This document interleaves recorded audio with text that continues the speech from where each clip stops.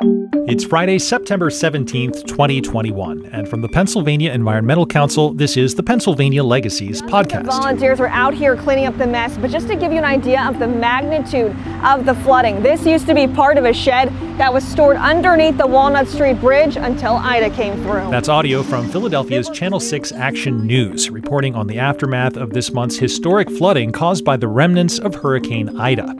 In addition to 5 local deaths and untold millions in property damage, Ida also took a heavy toll on the popular Schuylkill River Trail, which, when completed, will extend 126 miles upstream from the heart of Center City into Schuylkill County. Well, the impact was staggering, but Philadelphians rallied behind the cleanup effort. After the storm, volunteers made short work of lingering mud and debris along the SRT at Schuylkill Banks under the direction of the Schuylkill River Development Corporation, which manages the property. We need to get it back in service as fast as we can because the people in this neighborhood and in the region, it's a big asset. It improves their quality of life. This is where I come for outdoor activities, meeting up with friends, using the trail, biking, running. Well, the good news is Schuylkill Banks, at least, is looking much better today. However, other parts of the SRT haven't fared quite as well. Some sections still haven't completely reopened, and officials say it could take months to fully recover. Well, since that chaotic Labor Day weekend, the floodwaters have subsided, and with them, much of the news coverage. So we thought now would be a good time to check in with a few of PEC's trail partners in the region and get an update on conditions. We begin with Rob Armstrong, program manager with the city's Office of Transportation and Infrastructure. So the biggest storm impacts were definitely along the Schuylkill and the Wissahickon, which is the main tributary to the Schuylkill in the park system. The park system itself is sort of a park system that's based on watersheds, right? It's a little bit different than most other park systems which were built, for instance, in New York City, Olmsted, the like. This park system is built around the watersheds, mainly around the Schuylkill and Delaware River watersheds and all the tributaries. So several of the parks and trails are located along the watersheds. So that's why there's so much flooding and so much problems because of the issues with the flood and where the parks are located in Philadelphia. The main areas that were hit were the Wissahickon and the area along the Schuylkill River Trail in the city. Coming from Montgomery County, the Schuylkill River Trail is very high above the river, so we didn't have a whole lot of damage there. But then once you get to the Manayunk Canal towpath, that piece of the Schuylkill River Trail is still closed. It will remain closed into early October. We're hoping to reopen it at that time. The Manayunk Canal and Venice Island, which is, if you can picture this, you have the Schuylkill River, you have Venice Island, and then you have the Manayunk Canal. So basically for, most of the history of the park, at least the canal towpath, there haven't been floods of this magnitude. The river has entered into the Manayunk neighborhood of Philadelphia, but it is typically not entered in where the canal towpath is located. So what happened was where the Schuylkill, at the Flat Rock Dam, where the Schuylkill meets the Manayunk Canal and the Manayunk Canal starts, the Schuylkill overtopped into the Manayunk Canal, and the towpath, which is located just to the edge of the Manayunk Canal proper, was flooded significantly. All of the river muck and sediment and mud was washed up on a trail that is essentially a stone fines or cinders trail, which is a lot harder to clear than a paved trail, than an bituminous asphalt trail. So the problem is that, you had both the muck, and then you also had the downed trees. You had the trees that were downed, pulling up and creating a lot of issues with the areas that where the trail was located, washouts and the like. You also have an issue with the fencing being basically popped out of the ground, the protective fencing that's along the towpath that does not allow people to, ride their bikes or walk into the canal proper. It's an important safety fence. That was pretty much destroyed. 2,000 linear feet of that was popped out of the ground and basically either mangled onto the canal towpath or laid onto the canal towpath. We also had a lot of washouts, which made the trail really impassable. The trail where I'm talking about is sort of in a more heavily wooded area of the city, above Manayunk. It's a neighborhood called Shawmont. When you get into Manayunk proper, you have a lot of boardwalks and the like. There was damage to the boardwalks as well. And crews are out there working a lot to make it passable. And they hope to make it passable, like I said, in a few weeks. We also, don't really want people going onto the canal towpath, even if they think it's passable, because there's a lot of muck and mud next to the canal, next to the towpath. People may think they can walk on it, but next thing they know, they're sinking. And I don't think people really realize the power of the mud and the muck to kind of suck them. So we don't want people down there for right now while we're working on it. And we have been working with the Office of Emergency Management in Philadelphia, who was also working with PEMA and FEMA as well to alert them to the damages. Some of the other areas of the city, Wissahickon Valley Park was heavily affected. That also is the Forbidden Drive Trail. That is now passable and that is now open due to the dedication of the Parks and Recreation staffs and volunteers as well, who have worked very hard, and the Friends organization, the Friends of the Wissahickon, who worked very hard to keep that, to get that passable and get that reopened. We also had some damage in Pennypack Park with some trees that were down that pulled up the asphalt, but that is now passable. So I believe there's been a lot of work over the last few weeks since the storm to try to get our trails open and passable, but we still have some work to do on the Manayunk towpath. Yeah, it sounds like the towpath has really took the worst of it. Other sections that were closed in the immediate aftermath of the storm, a lot of them appear to have been reopened. But I actually wanted a little clarification on that because, as you know, open doesn't necessarily mean passable, and it certainly doesn't mean bikeable in all cases. So, like, what are the actual trail conditions? Looking beyond the towpath section that people can encounter, is it safe to bike in most places, or are we talking walking only, or what?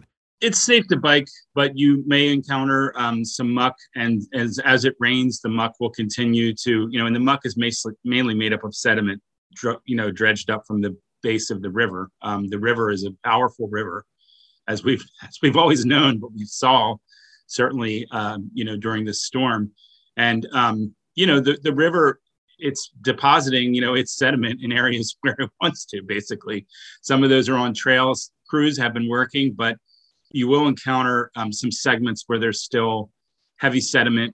Use caution. And I just dismount and walk around in the grass to get around these areas. But for the most part, the Schuylkill River Trail, Schuylkill Banks, which the city manages with its nonprofit partner, the Schuylkill River Development Corporation, that's had a lot of volunteer efforts on it. There's also, Bartram's Garden, that's a portion of the Schuylkill River Trail. That has of course, a wonderful organization, the John Bartram Association, which works with the city.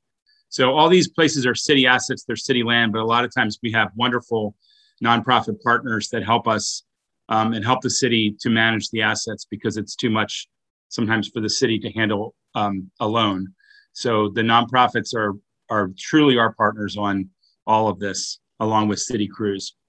I'm just curious, like when you're talking about the sediment, obviously there's like a physical safety concern. Is there also like an environmental health, or rather public health, aspect to it? Or I don't know what all is in this sediment, but I can imagine some not so great stuff to be exposed to. Should people be concerned about that? I can't really speak to that because I haven't sampled what's in all the sediment. But yeah, I would stay away from it. I wouldn't allow your children to play in it. I wouldn't try to get it on your clothing if you can.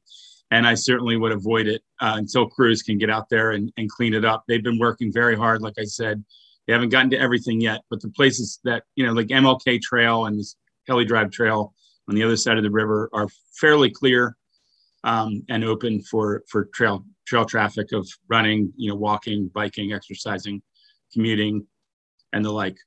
I know that, increasingly, especially in Philly, trails are critical infrastructure for transit for people to get around. So the impact of that's going to be pretty obvious, especially, right after the storm. I'm curious about how the city, to whatever extent you can speak for what the city does, how do they prioritize plans, emergency management plans, I guess, to account for people's reliance on trails to get where they need to go? Yes, the commuter trails are the priority for the city. They're the spine of the trail system in the city. If it's East Coast Greenway or Schuylkill River Trail, those are the priorities. And the clearing happens on the ones that people use the most, whether it be for commuting or for recreating. The Schuylkill River Trail being down at the Manayunk Canal towpath is a shame, but fortunately, we do have an on-road detour, which we've already signed. The signs are in place, and we've done some mapping of it to show people how they can get around, and also did some social media and the like to explain to people how you can get around the towpath being closed. There are bike lanes on Umbria Avenue in Manayunk and Shawmont and Manayunk, and there's sharrows on Main Street to get you around from where the trail is closed at Nixon Street and Shawmont Avenue to Kelly Drive and Ridge, where the SRT picks back up and takes you through Fairmount Park into the city. So, I mean, not to belabor the obvious, but when we talk about climate change and local impacts, this is exactly the sort of thing that we're looking at. This was, foreseeable, and there's going to be a lot more of it, I imagine. What is the long-term planning within the city and among the partners for dealing with those impacts as they become more frequent and more severe? Well, right now, the city is working on a trails and side path maintenance plan for all of our hard surface commuting, the spine, the network, the big circuit network in Philadelphia, which would be your East Coast Greenway and your Schuylkill River trails, and then the trails that connect, the main trails that connect to those two major trunk trails throughout the city. This event will play into how we look at this trails maintenance plan. It will allow us to see that we need to think about maintenance as something more than turf management, trash removal, paving, length of time, filling potholes, the kind of just day-to-day maintenance, which I was really focusing on, that we really need to be thinking too about maintenance as they arise from, major storm and climate change events. And so we received funding for that from TCDI through the Delaware Valley Regional Planning Commission, a grant to do that study. And we're in the process of doing it now. And I'm very excited about taking on the challenge of, working this into that plan as well. But then long-term, possibly doing a resiliency plan for existing trails, and then also working it into the designs for resiliency of the upcoming trails that are being designed right now. And there's about a dozen in the pipeline right now that we're working on. So from long-term preparedness to like immediate short-term preparedness, I was just reading about how, the water department, when severe weather is in the forecast, they send their people out and make sure that the storm drains are clear as best they can. I'm wondering, is there something like that the trails, the Parks and Recs folks do, can they do to brace for impact, or is it just sort of hope for the best and then deal with the damage after the fact? The Parks and Recreation Department is severely underfunded in Philadelphia compared to other big major cities that have assets the size that we have in our Parks and Recreation Department. The Parks and Recreation Department land holdings are 10%, over 10% actually of the city's land. However, our budget, the Parks Department's budget and Recreation Department's budget is minuscule compared to other big cities with this amount of assets. I think the long-term plan is, we would work that into any long-term planning for flooding. Right now, there just isn't the amount of staff that can do that because of the vastness of the system. I will tell you this, that very quickly, once we evaluated the towpath, we had crews out there very quickly closing off the 8 gateways to the trail. Now, citizens are still, going onto the towpath despite us saying it's closed, and we're serious, and we are serious about it. But I do know that your question is more about, can people get out and sort of shut down the trail system? The trail system's open. It's not like there's doors on it. You can't go and kind of like clean out a storm grate. And citizens love our trails. I mean, we've found that during the pandemic. We knew it before the pandemic. We really knew it during the pandemic, and we're still in the pandemic, and people really, really love to use our trails. So I don't think we can really, quote unquote, shut them down, but I think we should be planning for this type of event to happen in the future, and hopefully possibly get more staff. That's really what Parks and Recs needs more than anything is staff. So you talked a little bit about the public information effort and some resources, signage, and so on. Is there any one central place that people should be focusing on to stay informed about current conditions, where to go and not to go, et cetera? Sure. Just Philadelphia Parks and Recreation's website would be the first place to go. The communications office is regularly posting what's open and what's not opening. We have a wonderful nonprofit network in Philadelphia that allows us to get the word out. So for instance, Pennsylvania Environmental Council, Bicycle Coalition, Clean Air Council, East Coast Greenway Alliance, along with all our geographic nonprofit partners are helping us to get the word out, as well as the Schuylkill River Greenways Alliance located in Pottstown. All right. Well, Rob Armstrong, thank you so much for your time and the information. No problem. Thank you.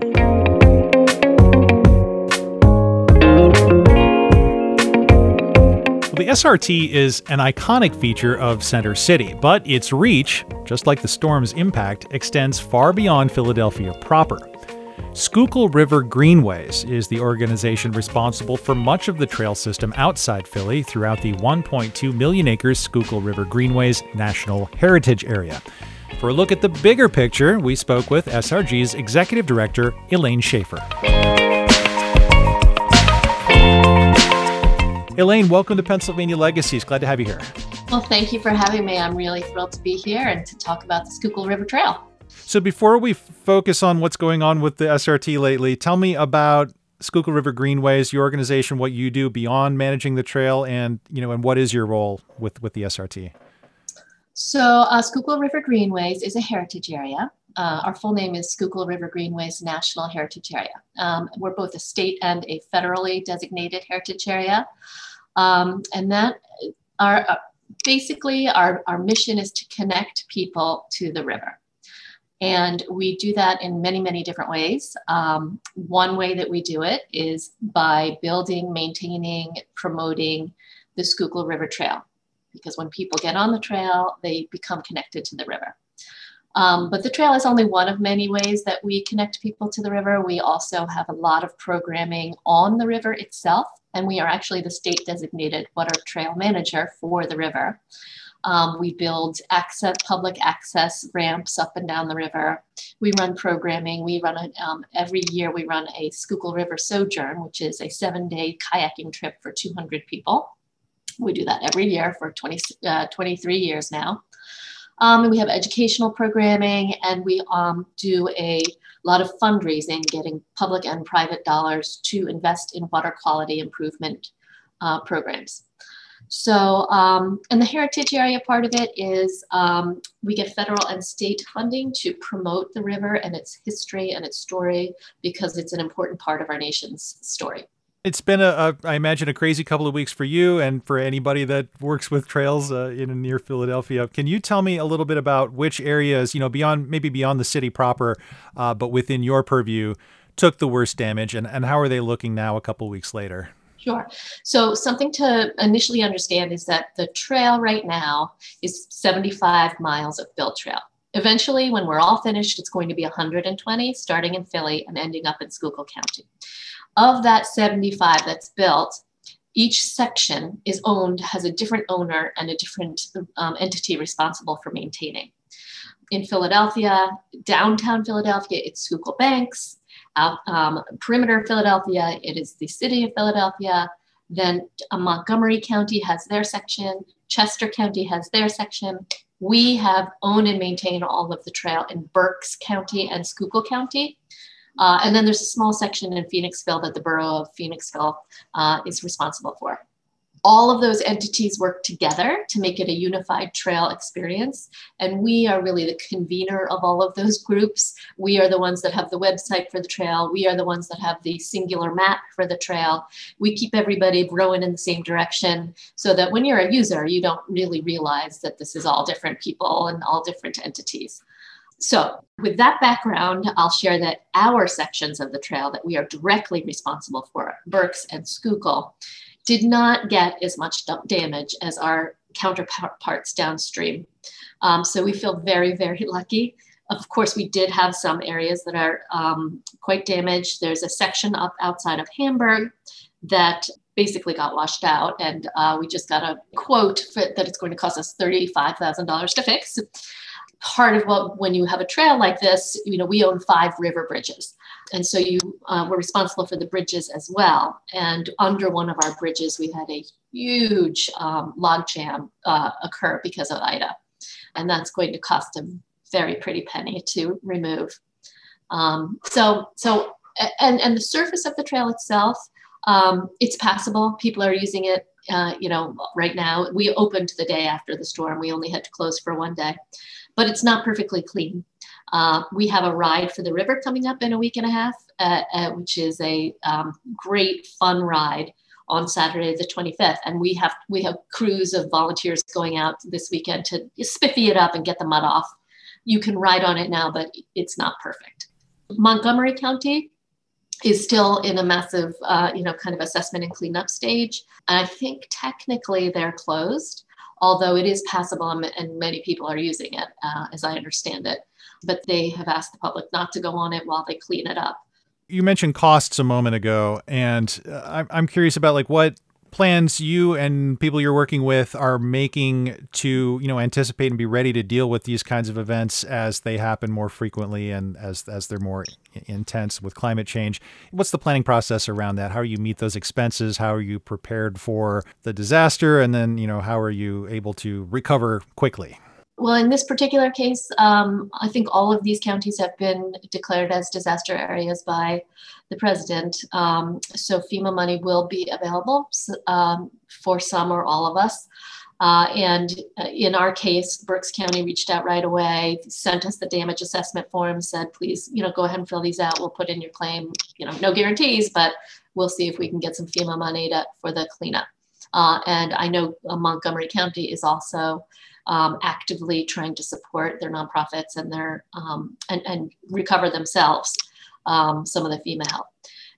But in the longer term, not every flooding event like this is going to be a disaster, declared a disaster, and they are going to be more frequent. And we do have to plan in the trail planning world, especially river trails. This has to be part of your design. It has to be part of what you assume you're going to have to deal with for maintenance in the future. And I will say, I'm not going to say it's easy to get money to build new trail, but it's money for building new trail is out there. It's available. Everyone wants new trails. Money for maintaining a trail, practically non-existent. Very, very hard to get grant money for maintaining a trail. So all of the organizations that are not government, the government can make this part of their operational budget. But for us, a nonprofit, Schuylkill Banks, many nonprofit entities own trails. It is a fundraising, feat, a gymnastics feat to make sure that you have enough money in your operational budget to cover what inevitably comes up every year. Trees fall, the river floods, sinkholes, these things are happening all the time, and it's hard to raise money for. In some ways, given that there's perhaps more money available for building than for maintaining, and given that you still have some sections left to build, in some sense, maybe you have the luxury of being able to plan and actually build those anticipating more flooding and more severe weather. From an engineering standpoint, what does that look like? How do you build a flood-resistant trail, physically? I mean, this is the $64,000 question everyone is trying to figure out right now. I also am involved with my Delaware County. I'm a council person there. And we have sections of our trail there that are just constantly getting washed out. And, we're at the point now where we said, forget it. We're not building another trail there. We have to get some design for elevated trail, boardwalk trail, things that will be able to survive flooding better than the on-the-ground trail that gets washed away. But as of right now, the right-of-ways are kind of set in stone, where it is going to go. It's just a question of how you're going to do it. Well, every trail has its own, is in its own stage of development. But when you're choosing where your alignment is going to be, trails start with a feasibility study. And when you're making those decisions of where it's going to be, you take all of this into consideration. and you try not to go into the areas that are going to be flooded. Now, up until now in history, much of the trail that has been developed up and down the East Coast has been on rail beds. And, it's so easy to do that. You kind of would sacrifice a flooding situation to the ease of just putting a trail down on an already built out bed. But going forward, when you're putting in trail and it is not a predetermined rail bed, definitely you take these things into consideration. How do I have to elevate in this location? What type of maintenance is going to be required because of the topography where you're putting it? So as you're dealing with these recent impacts, how are you communicating with your trail users and the public generally about where to go, where not to go? Well, we try every avenue. We have social media, we have, and we send out alerts. We have a newsletter, we send out a newsletter. We do press releases so that it's in the paper. We have a really, really great group of volunteers called Trail Ambassadors. And it's about 80 individuals who, they don't just volunteer once in a while, they make a commitment to spend X amount of hours, a certain amount of hours on the trail every month. And they log their hours in our system. And they have uniforms so that people know who they are. And they are really, really helpful to us in helping get the word out when people need to be alerted of the situations. Also in helping us, they're kind of our eyes and ears on the trail. So, we can't be all over all the time. So, when there's a hazard that comes up, we hear about it right away. When I think about that, and I think about the huge volunteer turnout with Schuylkill Banks to help clean up there, are we expecting trails work, especially on the maintenance side, to be more kind of crowdsourced to volunteers in the future? Well, I think it always has been, honestly. I mean, my gosh, the High Line in New York City was an all volunteer effort.